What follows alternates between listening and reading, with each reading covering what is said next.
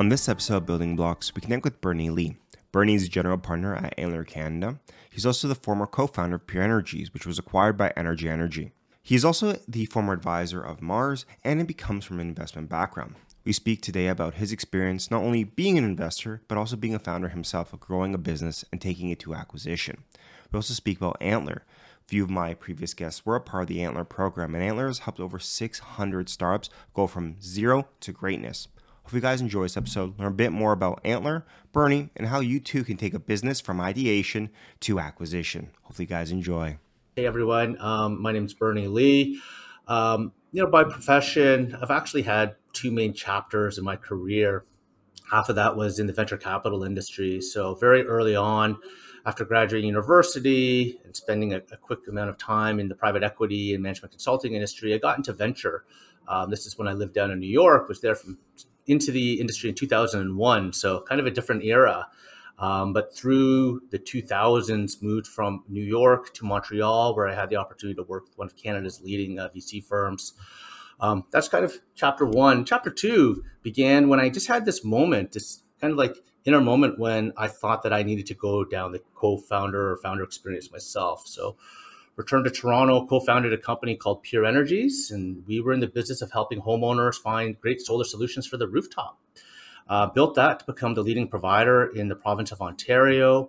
We also had a digital marketplace that served homeowners across 13 states in the US. And through that, lived the experience of raising venture financing that helped get us through a hyper growth curve and exiting that to a public company in a strategic acquisition.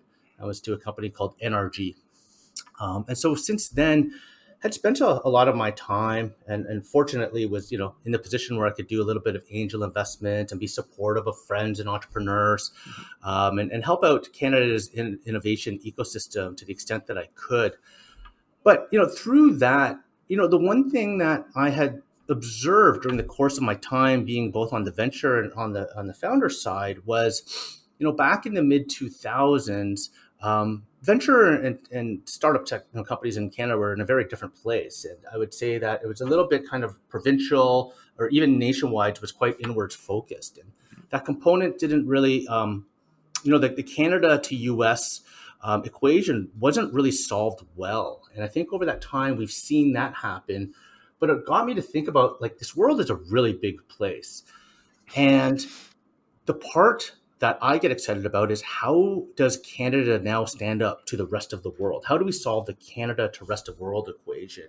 And so when I learned about Antler, that's where I got really excited. And so I'll shift over to that, kind of where I am currently now. So I'm a general partner with Antler Canada, and Antler has a mission to service exceptional people around the world that are looking to found the next generation of highly ambitious companies, VC scale companies.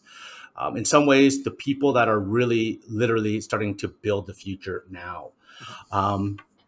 And the way we do so is by providing support to these people in various facets, but literally helping bring many of these people that are doing it at the same time together.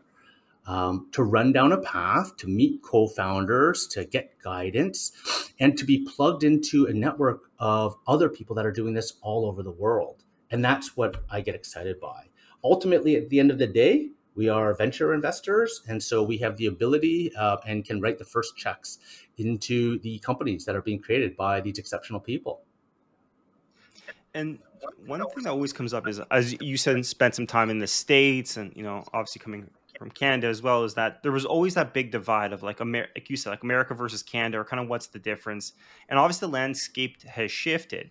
But what do you think has been that big shift? Because from even when I worked with many ventures back in the early 2010s, it was you in Waterloo, the Silicon Valley of the North, they called it back then. You'd fly to California to raise funding. You'd fly to California. But now I've seen a lot more Canada focus, kind of being, hey, we're raising Canada, growing our business in Canada, and not hopping on the plane right away. What do you think was that initial shift, or has caused that shift to be a little bit more I don't say Canada focused, but give you some scale in Canada? Well, maybe that wasn't there 10, 20 years ago. Yeah, I think it's a multifaceted answer that I think that might answer or provide some drivers for some of that sort of stuff. So one of them is, I think it's the evolution of the Canadian innovation system in a couple of areas, both on the founders and founder success and strength of founders, number one, but also the professionalization and evolution of the fund managers, the people that provide the capital and support. And that has created an environment that I think is continued to be marching down the path of setting the conditions for success and success in a big way, meaning much more meaningful companies. If we harken back to 20 some odd years ago, we had probably less than half a dozen major companies. Of course, BlackBerry and Nortel kind of come to mind off the top. And kind of fast forward now, in our last report, there's been over 20 unicorns or so that have been created in Canada, of which I believe like 15 or so have been under the last 5 years. There's a report that Antler had created on unicorns that have been developed in Canada. So anyone that's interested, you can go check that out. Mm-hmm. But so that's one thing. It's the evolution of the people of the entire ecosystem. And when I say by people, ultimately what we think is that there are participants. Yes, the founders, but also the other people that were the VPs, the directors, the engineering managers that helped develop some of these fast-growing companies that then spill out. But instead of saying, hey, I'm just going to go buy a cottage and go retire and live the good kind of northern life, they're coming back in and actually building a second or third company. And so there's a mindset change that's been happening, at least what I've been observing. That also includes more people that have gone down and spent time in the Bay Area, that have spent time down in New York, have seen and been part of hyper growth experiences down there, but then have returned back to Canada for various reasons. And so I think we're benefiting from that as well. Look, I think that, more kind of tangibly, we also have just tax rules and laws that have changed over the time, which has helped make it easier for U.S. investors to look at Canadian companies. Tax is one of these interesting things that can create so much different behavior. But that, I think, has been overall a net benefit to the Canadian early stage ecosystem because, as a founder, it just provides more opportunities for access to capital that are required for the right types of businesses that may need it. Yeah, and then it's interesting you touched on BlackBerry. I mean, that was always the go-to, especially when I went to Laurier. It was like BlackBerry was the example. But the spill out from it, you had all these highly paid, highly skilled technical engineers.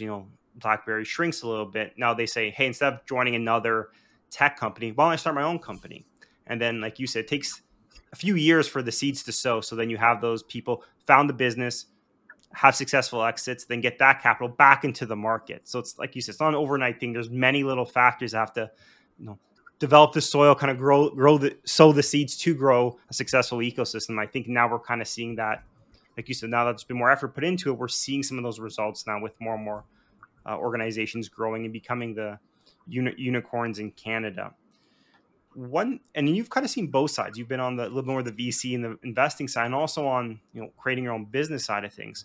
Was there anything, because obviously you started more on the investment side first, was there anything that would surprise you when you went to create your own organization that you maybe thought was easier than you thought? You'd ask ventures, hey, well, I want to see X, Y, and Z numbers, and now you're doing it yourself. You're like, oh, it's a little bit more challenging. Was there any shocks? I mean, there's always a few, but was there something that really stood out where you're like, oh goodness, this is way different than I expected, kind of from the outside looking in? Oh, it's totally was way different. Yeah, I mean, as mentioned, I was in venture for about 9 years before becoming a co-founder, and having spent literally your day in and day out job is meeting with founders and talking to them about their ideas, their strategies.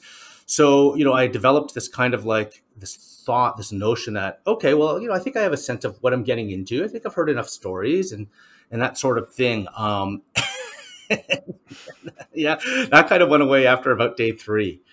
I think that the benefit that provides coming from that particular lens is one does kind of zooms out and does take a more top-down perspective on, hey, how are we fitting in the entire space? What are the major trends that are impacting our industries? So it helps with creation of the narrative. It helps in thinking about different business models that might be applied and to kind of look maybe broadly about where we may be fitting within the evolution of an industry. So from those facets, it was helpful. When it also came to fundraising itself, and even going through the transactional process and structuring process, yes, I think that component was helpful. So kind of deal execution. I say that because and in the world that I live in right now, one of the components that we have learned about many founders, that fundraising and the process of fundraising is this pretty obscure thing. Very few people do it in their lives, and perhaps even some of the most successful fundraisers may close 3, 4, 5 rounds. Okay, investment bankers may do a lot more, but it's really something that doesn't become a core strength of anyone, because it's quite step function in a way of when it actually occurs. But so it did help out on those sorts of things. Now, on the other side, though, what I didn't realize, when you start, working on operating the business, just like, it's the day-to-day kind of like firefighting. It is the trying to create momentum about something where there's nothing that exists before, and how difficult that is, and building all the relationships to rally around you to say like, hey, we're really trying to push a vision here. And to make this vision work, we need players, in our case, in the solar industry, right? We need to get the supply side, meaning the module people on side. We had to figure out, hey, on the installer side, how do we get that talent? On the regulatory side, what is the regulatory regime we're working under? And then, of course, the homeowner side. And then the secondary, players that we all had to work with to make our business model actually pull together. I mean, I would love to say that, hey, we had thought that all through before we decided to embark on that, but that's certainly not the case. So there was a lot of learning on the go, and a lot of problem solving that just happens, on the spot. It's really funny how you touched on that, because I've known many founders who maybe had some success prior to becoming a founder, like corporate success came from the investment banking world, or lawyers, or you typically say like very high skilled, high paying jobs, and they come to the startup world. And I guess the biggest thing, like anyone going from a big organization to a small one, is, I have to do everything. Yeah. Like the little things that, hey, if you're kind of the outside looking in, doesn't really matter because it's a fraction of X% of something else. But when you're running it, everything matters. You have to be the person to do this. And then you start thinking, oh goodness, like you said, all the relationships you need. But if one fails, it kind of falls down the chain. So it's always interesting hearing people's perspective. And it's like kind of, I don't have a child yet, but it's always like you can't be prepared to be a parent until you're a parent. No amount of books you read, no amount, how many family members have kids. It's always different once you become one. I think it's the same thing where you can read all the startup books in the world, but until you have a startup, you can't experience or understand kind of what's going on. It's always an outside looking in perspective. Now, scaling a business and growing a business. And one thing you said, which is true, is when it comes to raising funding, or at least going through that, typically as a founder, as a person, you're not going to go through that many times in your life. But like everyone, once you have one experience, you kind of base everything on that experience. The past few years has had a very unique, I'd say, shift in funding, where I talked to many people who said the easiest thing in the world is to get funding, especially in the early 2020s or 2021, where they just give you money, was a little bit of the narrative they had. Now it's a little bit more challenging. Even 10 years ago, it was a little bit more challenging. Have you found that the ecosystem being, especially funding, being so different over the past few years has either changed founders' perspective on funding or the ease of getting funding? Because I feel if you talk to someone from 2021, they might say, oh, you call up a bank, they give you $1 million. It's easy. But now I think there's a little bit more of a change. Have you seen that shift in founder mentality, or at least the conversations around that at all? Yeah, I mean, that is something that we tend to have conversations with the people that we work with that come through the Antler program. We just try to provide what we think is like the as of this moment sense of what we're hearing from different investors, our companies that are in fundraising process, some of the experiences that they're having. And yeah, by and large, it does seem like people are slowing things down. People are taking longer to make decisions, and we have visibly seen a shift in kind of that power dynamic from 2 years ago, when it was the hot companies that had all of the power in a way and had investors chasing after them, to the other side where, you have many more companies that are now out trying to be in market, and you have investors that are taking their time by and large. And so, power has kind of shifted over on that side. I have heard from some colleagues that not all founders seem to have got that message.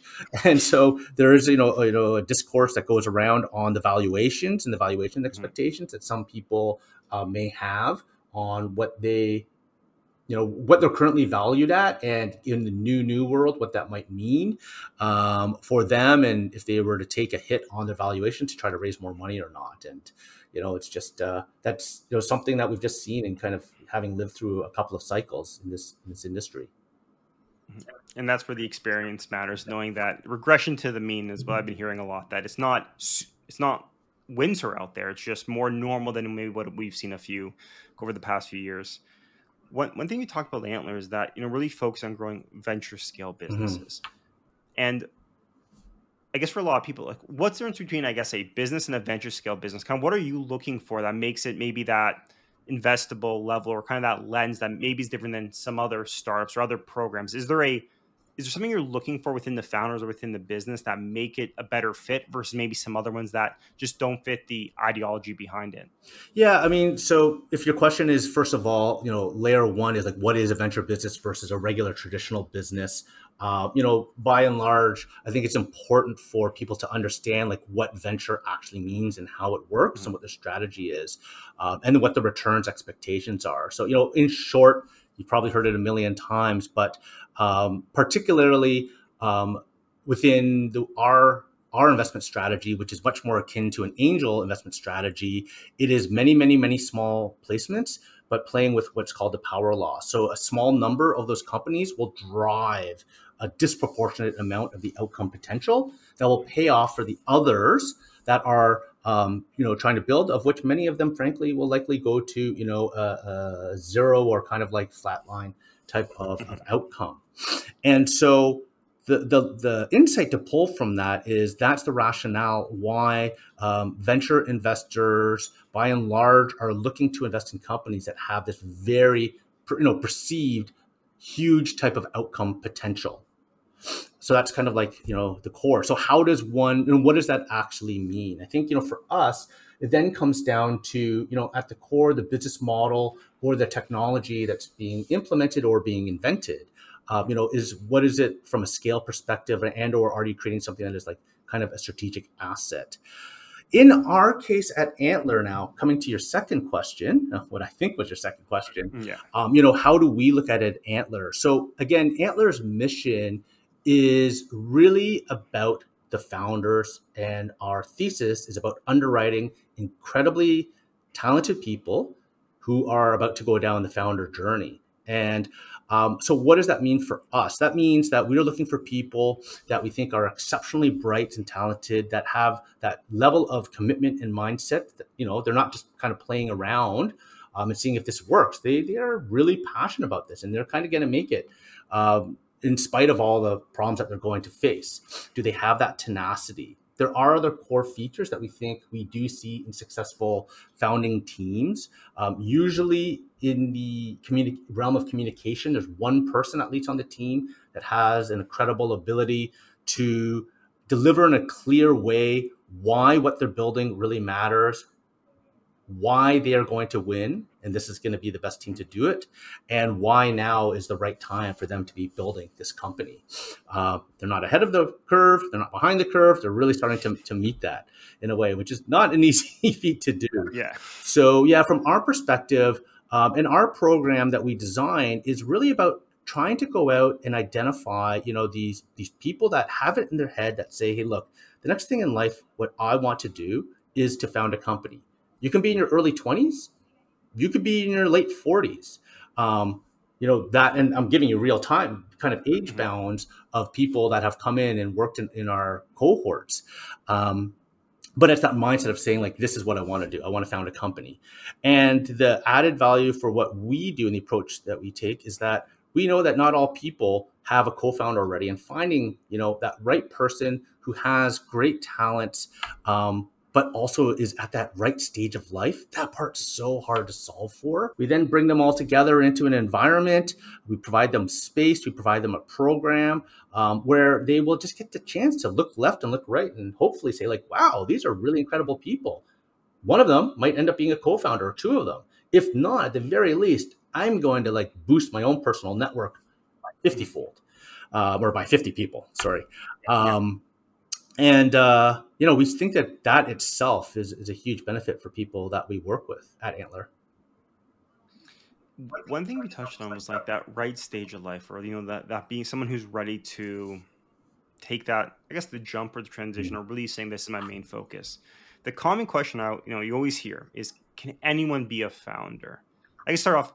How would you answer that question? Because that question's always, it's like a little bit of a leading question, but it's always a generic question that always has very unique answers. So how would you answer that question? Can anyone be a founder? I think the flippant Or an answer, entrepreneur, I guess, is the the word. flippant answer is that of course anyone could be a founder. I would turn it around to say like, okay, to be in quotes a successful founder, of which if success is determined and measured by, hey, you delivered a 10x, 100x, or something like that. Yeah. And so, being a bit cheeky, but I think that that's kind of the way you're looking at it. I think that at the end of the day, it is a really hard journey to go through. And I think that if you go and speak to people that have gone on and done it, you're going to hear some tremendous, war stories. Everyone's going to have their own set of scars of things that they lived through to actually have the potential outcome that they had. And that's what makes this kind of like so great. And I think why there's kind of a fascination towards people that have, taken the leap of faith to do this, because I think I'm guessing if you looked at it mathematically, you would say like, it doesn't make rational sense to take a strong level, if you happen to have a life where you have a level of security or whatnot, and to kind of like abandon all that to jump into something where there's like very little certainty.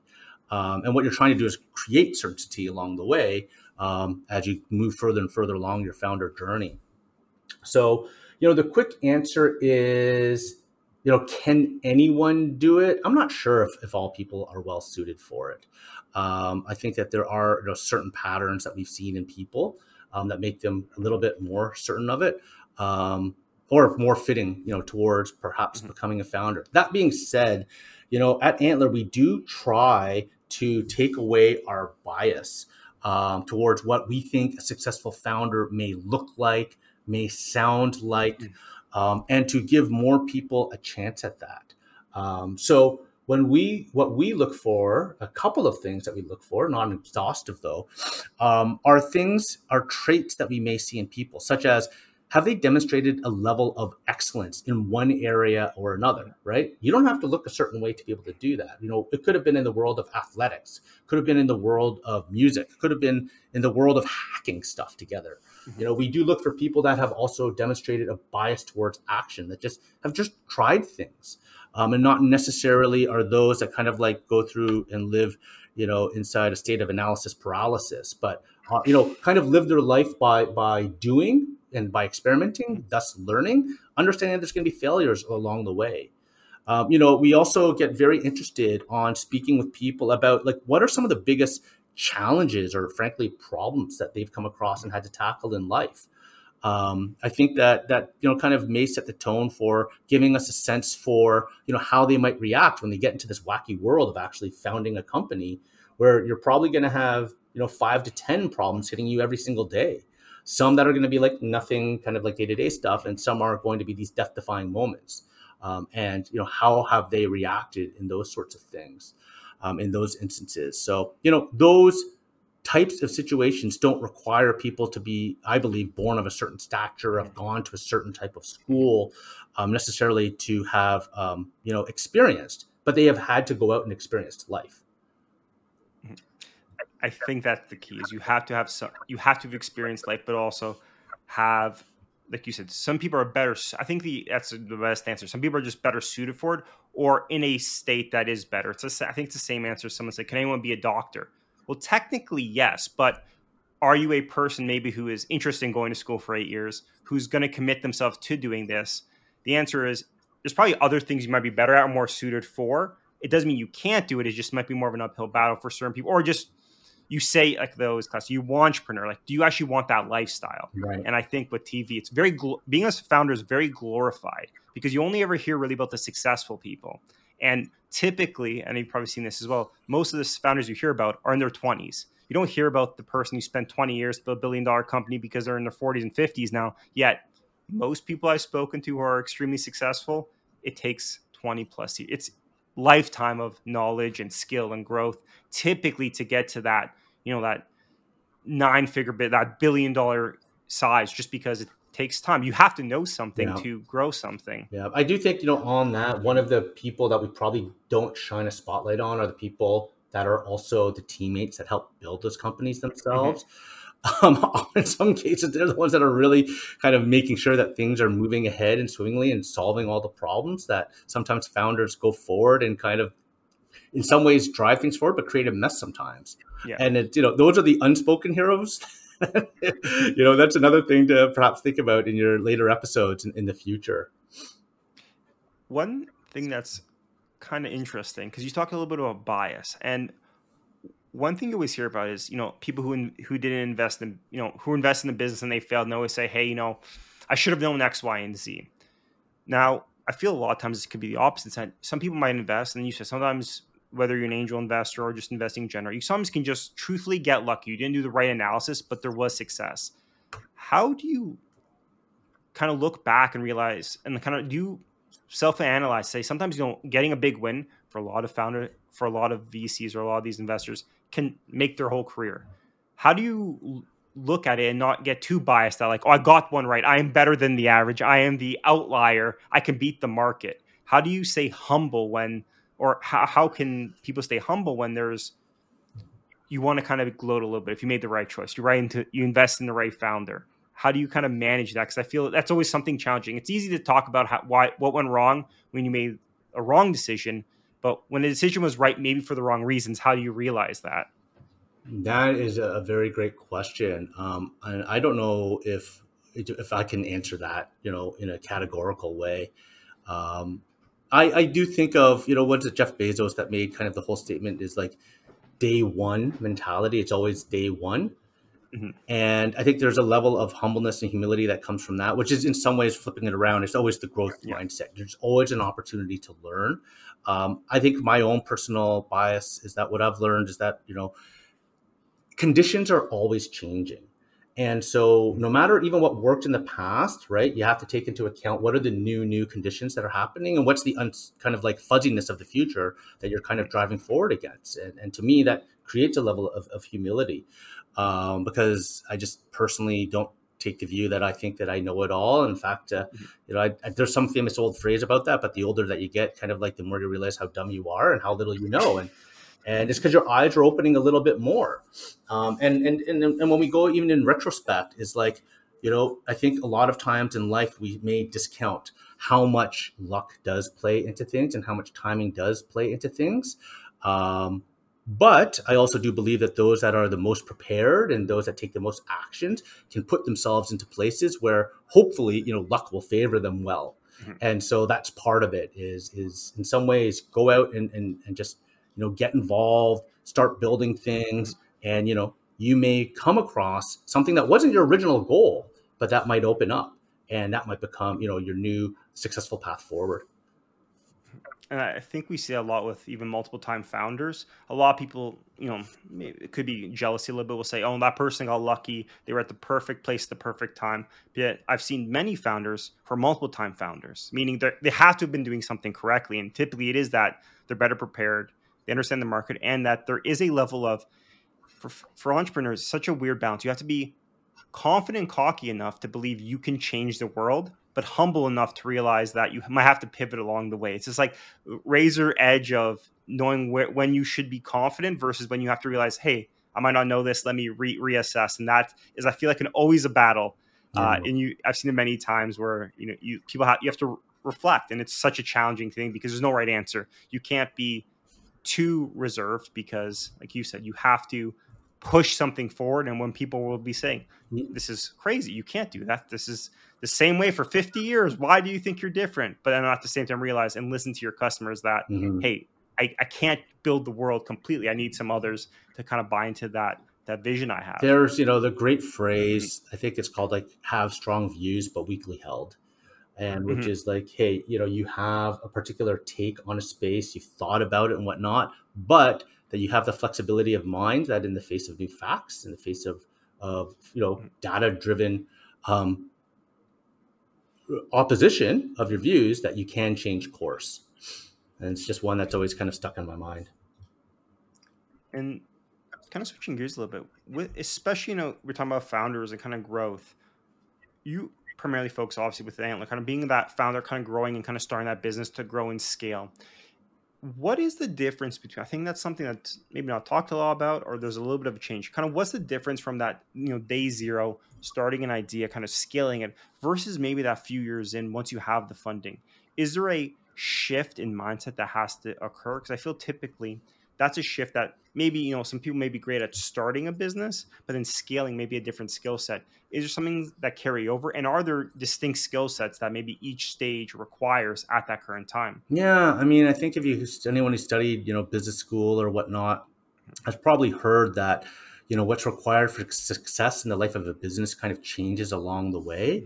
Mhm. There are a few people that have like grown enormous companies from zero, of course, the Bezos that we just mentioned, and I'm sure there's many others that we could talk about. Mhm. But largely, the challenges of a business over the lifetime of it will have different challenges, which require a certain level of skill sets, which may Mhm. shift from leadership all the way to the top. So, bringing it back, when we talk about day zero founders, it is Mhm. people I think that have the mindset, the passion, the ambition, um, Mhm. and are at that beginning stages where it is super exhilarating, but it is frankly very unstructured and probably very uncertain. Mhm. And it's how do you start at that point where you have a super high degree of uncertainty, where they can then move along the pathway to find, a partner or partners in crime that complement you well, to then, go down and do problem discovery and figure out like what is it that we're trying to solve for in this world, who are the users that we're trying to service, be of service, and or the tool that we want to build. That kind of leads into the ideation. Mhm. And then when you start to have created this, okay, now it's good, you have this hypothesis that's in your mind. Like, now how do you go out and actually validate some of these things that you're think are you hold true? Mhm. And that's then driving them towards kind of the validation side of things, and going out and actually speaking to users and testing with them to get real response. I think that that's where a lot of enlightenment comes out and really moves people from this kind of like, hey, doing and playing all these mental games inside your head, to actually getting out into the real world and really getting perspective on how other people really hear your idea and or feel about it, and or frankly, do they care or not.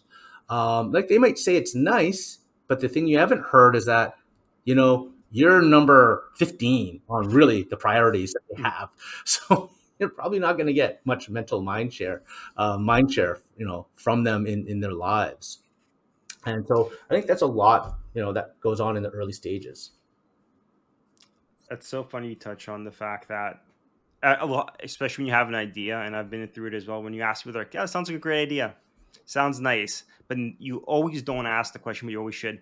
Would you pay for this? Right. Or it sounds great. Can I have a pre-order? And then the conversation changes all of a sudden. I think it's one of those things, and I think from what I've seen with a lot of the maybe more successful founders, it's the idea of not just trying to get the yes, but trying to actually get an answer to the question you have. I think that's always challenging. Is to you, it's always exciting. It's always the best idea ever. To someone else, maybe a great idea, but a lot of times, good enough is good enough for a lot of people. If I have to change the way I do something to save 5% of it, why do I care? And I think Right. that's always challenging when, especially having a new business, is that you see the problem, you see how much time you can save as an aggregate, but sometimes you may forget that the day-to-day lives of someone, they have so many other things to focus on. You know, optimizing their calendar on as an individual, you know, doesn't matter that much. I think that's always a challenge you have to realize, and kind of all founders run into once you try to really figure out it's a big problem, but is someone willing to pay for this problem, or how are you going to monetize? It's always the classic roadblock once you get past that honeymoon phase a little bit more. Yeah, I mean, we do see that sometimes we'll have people, and we call it confirmation bias, right? Where they kind of like Mhm. have a thought of like, okay, here's what I'm trying to find out. I just want to hear that yes, like that confirm, Yeah. or I'm just going to research and find the facts that just confirm what I really Mhm. think, versus these, that are have that intellectual honesty about themselves to kind of like zoom out and be like, okay, what's actually happening in the big picture? And yes, you might have a certain percentage that will confirm what you're thinking about, but don't discount the Yeah. people in that large portion of the equation that are not, because there's probably, real insight that can be gleaned from that. And the classic is the free beer question. Every time a founder says, "Hey, I asked," everyone says they're interested in making more money or getting a better job. This is the best product market fit. And it's because the question you're asking is, "Hey, sir, would you be interested in making more money in your career?" You never run until someone says, "You know what, I actually want to make less." So it's the Right. same thing when it's the questions you're asking play such a big role. And I found even when I'm mentoring other founders or startups, it's that same question of like, what the question you're asking, can there even be a no sometimes, or what is the real purpose you're asking for? And that free beer question can hide its face, hide itself in many different ways when you're trying to get, like you said, confirmation bias. It's great to hear the yeses. You get so excited, but sometimes you just have to step back and realize, what am I actually trying to solve here? I know people want to save money or make money or become more efficient, but what is that problem we're trying to really get to the root cause here? One interesting also we kind of touched on a little bit is that co-founders, trying to meet a co-founder, kind of grow that finding a co-founder is always an interesting challenge. Or I mean, you've probably seen many teams that maybe have had some success and had the breakups. Funny enough, I was on a call with a founder where we had to, like therapy session, kind of walk him through breaking up with his co-founder because it was a toxic relationship. They weren't pulling their weight. They were traveling. It reminded me a lot of telling, a friend that, that person is not good for you and having to like make them realize it. And it's very much like a relationship. What do you feel maybe, and this is maybe more of an opinion, but when trying to find a co-founder, is there things you typically want to see or that makes a great fit versus maybe a great friend? A lot of people want to co-found a business with their friend, but a lot of times that may not be the best case as a business partner. Are there things you tend to see that make it more successful, maybe, on the other side of things, are there some red flags that cause some uncertainty in the relationship? Yeah, sure. I mean, one of the things that we often see with people, um, when they're thinking about co-founders is, hey, kind of this nice mapping of skills. Hey, I'm the technical person, you're the business person, therefore we're going to make a good co-founding team. Because we complement your skills, right? And we kind of like have seen and observed over literally the thousands of people that have come through Antler programs around the world, where we think that at the beginning it's more about a conversation on some of the more intangibles, coming down to values. And so can you get honest with each other? First of all, do you understand yourself? So we actually like people to go through that time to actually reflect on who they are, why are they embarking on this journey? What is their motivation, and what are their potential outcomes for this sort of thing? Frankly, is like, am I in it because I want to make $1 million, or am I in this because I need to solve this problem? I am obsessed about this problem, or am I doing it because I want the fun and the excitement and the journey of actually trying to build something from nothing? So it's just as a few examples. Mm-hmm. So that's one, understand yourself, and then, understand the person that you may be engaging with and trying to find, an alignment of values there. I think that there's an importance there because even if it's not evident at the beginning, if you haven't had that conversation and gotten to know one another at that level, then at some point, 1 year, 2 years down the road, 3 years, you may have that real, again, existential moment where you kind of are gobsmacked by how the other person's responding to it because you just didn't know. Yeah. So we are believers in having that conversation up front and trying to discern that as quickly as possible. Now, the question is, how do you do that? Like, how does actually one get there? Well, you can converse and have conversations like this, but we are big believers in experimentation. And so, why not grab a person and say, hey, look, let's try to do something together. Let's do a mini sprint if it's over a day or over 2 days, and let's just put an interesting challenge ahead of ourselves. And we will see along the way, like, do we like the way that we think, or are we generative in our conversations, or is it just like a toxic battle? I think that, you'll learn certainly about yourself, and you'll also learn about the dynamic with the other person or persons, ultimately. And then, for what we look for on the other side as Antler, It is magical when founders have hit that level of chemistry where you can tell that 1+1 actually equals 3 in the case of this, Hmm. or 1+1+1 equals 5 or 6, whatever the case may Yep. be. That is, it's really incredible when you kind of see that. And then the second is an alignment on vision, is that, you have a few people that see the future in a very similar way and think that this is the way the world is going. This is the product that needs to be serviced. This is how the users are going to be acting in the future. And we've kind of painted that picture. And now our job is to go out and prove that out. Those are really exciting times when we see that happen.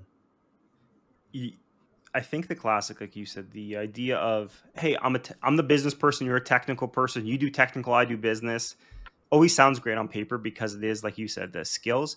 But it's very hard because if someone is completely technical and someone's completely business, although no one can, in every business, that technical person also has to do business stuff and the business person also do technical things. I think that's sometimes a shell shock to people.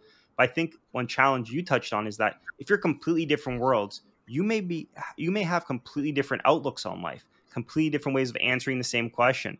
And that's what causes a lot of issues I found where, maybe the business person's like, this is the market, this is where we grow. A technical person has no interest in making money in the sense of like trying to scale this. They want to solve the real problem and kind of really, and I think that one challenge people don't realize is that at the end of the day, you're going to be like a partner in life. You're going to be working with them for probably many years.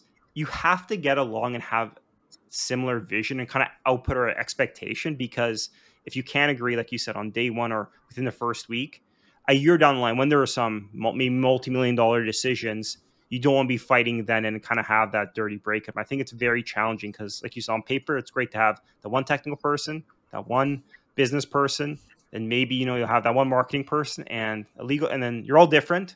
But if you're all so different, then you have no chemistry, and then you're just employees of a business at that point. And I think that is a hard challenge until you experience the kind of the pain that comes from it.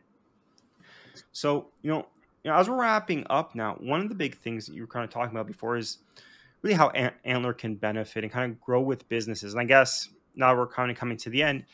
What is a what are you? I know we talked a little bit about this, but someone maybe listening to this podcast or looking at Antler, kind of ways to start a business. Kind of what is, I guess, the pitch or at least the conversation around what are you looking for in a person coming to Antler, working with Antler, that so someone could maybe listen to this could know like, hey, this is the perfect stage I'm looking for. This is where I am, and this is the perfect fit for me right now. What would that be? Yeah, it's great. Antler is well suited for people that are truly committed and have that passion for going out and trying to build something that they think is going to have the chance to impact the world, right? To create a very ambitious nature type of business that is usually going to be technically driven. The bar, to get into Antler is quite high. So in our last cohort that we ran, we had 2,400 people that had applied, and we chose 50 to come in and spend time with us. So we're talking about like the top 2.5% of applicants that actually were brought into our space and worked with us over a 10-week period. And so there is some sense of, we talked about it earlier, what we look for, some of these intangible features in people, but again, bias towards people that have had that ability to execute in their lives, that have that constant thirst for learning and growth mindset.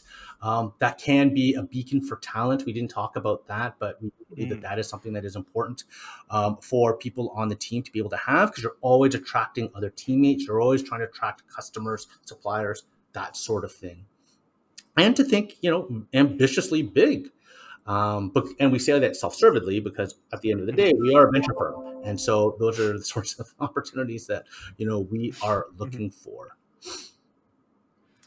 And and you just touched on that. A beacon of talent is so important. Most of the successful founders I had that have that I hate to use it, but that it factor where people gravitate toward them. They have that inspiration because you're, like you said, if you're starting a business, you're probably gonna have to hire people, and you're probably not gonna be able to pay them maybe their market value because you're a small company, but you want the best talent. And it's those people who can sell the vision and get people bought in, can make such a big difference. I've seen on the ability to scale and retain that talent when it's more than just a paycheck. It's about that mission, but it's genuine. And I think that's the key.